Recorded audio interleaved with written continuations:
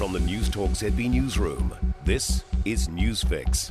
In this update, the wait goes on across the Tasman. A decision on whether to let Novak Djokovic stay in Australia still hasn't been reached, and now there's a new twist. There are concerns a tennis player lied on his border declaration to enter the country. To enter Australia at the moment, people can't travel anywhere else within 2 weeks of entry.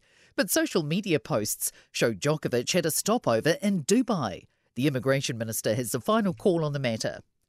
Further calls for the end of the managed isolation system. This comes in the wake of Labour-list MP Maya Lubbeck securing an MIQ place on her return from the Netherlands.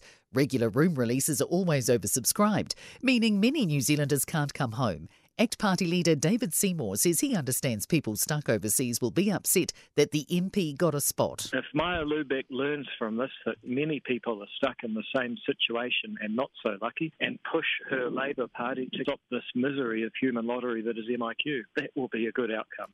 The Omicron variant of COVID-19 is on track to infect more than half of Europeans within 6 to 8 weeks. The continent registered more than 7 million newly reported cases in the first week of this year, more than doubling over a 2-week period. However, the World Health Organization says it shouldn't yet be seen as a flu-like endemic illness. Police are keeping guard at a suspected gang pad in Christchurch that's been badly damaged by fire. Emergency services were called to the blaze on Bow Hill Road in New Brighton early yesterday afternoon. Tougher fire restrictions are being rolled out across the country as hot weather continues to put pressure on firefighters. Crews are continuing to deal with blazes at Wanaka's Emerald Bay and at Waiharara in the far north. Otago Lakes District moved to a restricted fire season last night due to the extreme danger, and Northland will move to a restricted season this morning. That's news. I'm Neva Retimanu. In sport, New Zealand pace bowler Kyle Jamieson has suffered his third International Cricket Council fine in 13 months for a breach of discipline. This time, 15% of his match fee has been amputated for using inappropriate language after dismissing Bangladesh's Yasser Ali during yesterday's second test victory in Christchurch.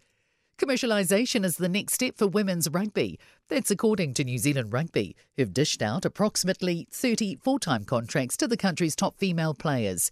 NZR's head of the professional game, Chris Landrum, says the new Super Rugby Aupiki is only the starting point. 5 or 10 years, will we have a broad enough base to expand the number of teams or to enable the players to participate in a second round or a different competition structure? How will women's rugby at professional level progress in Australia and the Pacific? That's sport.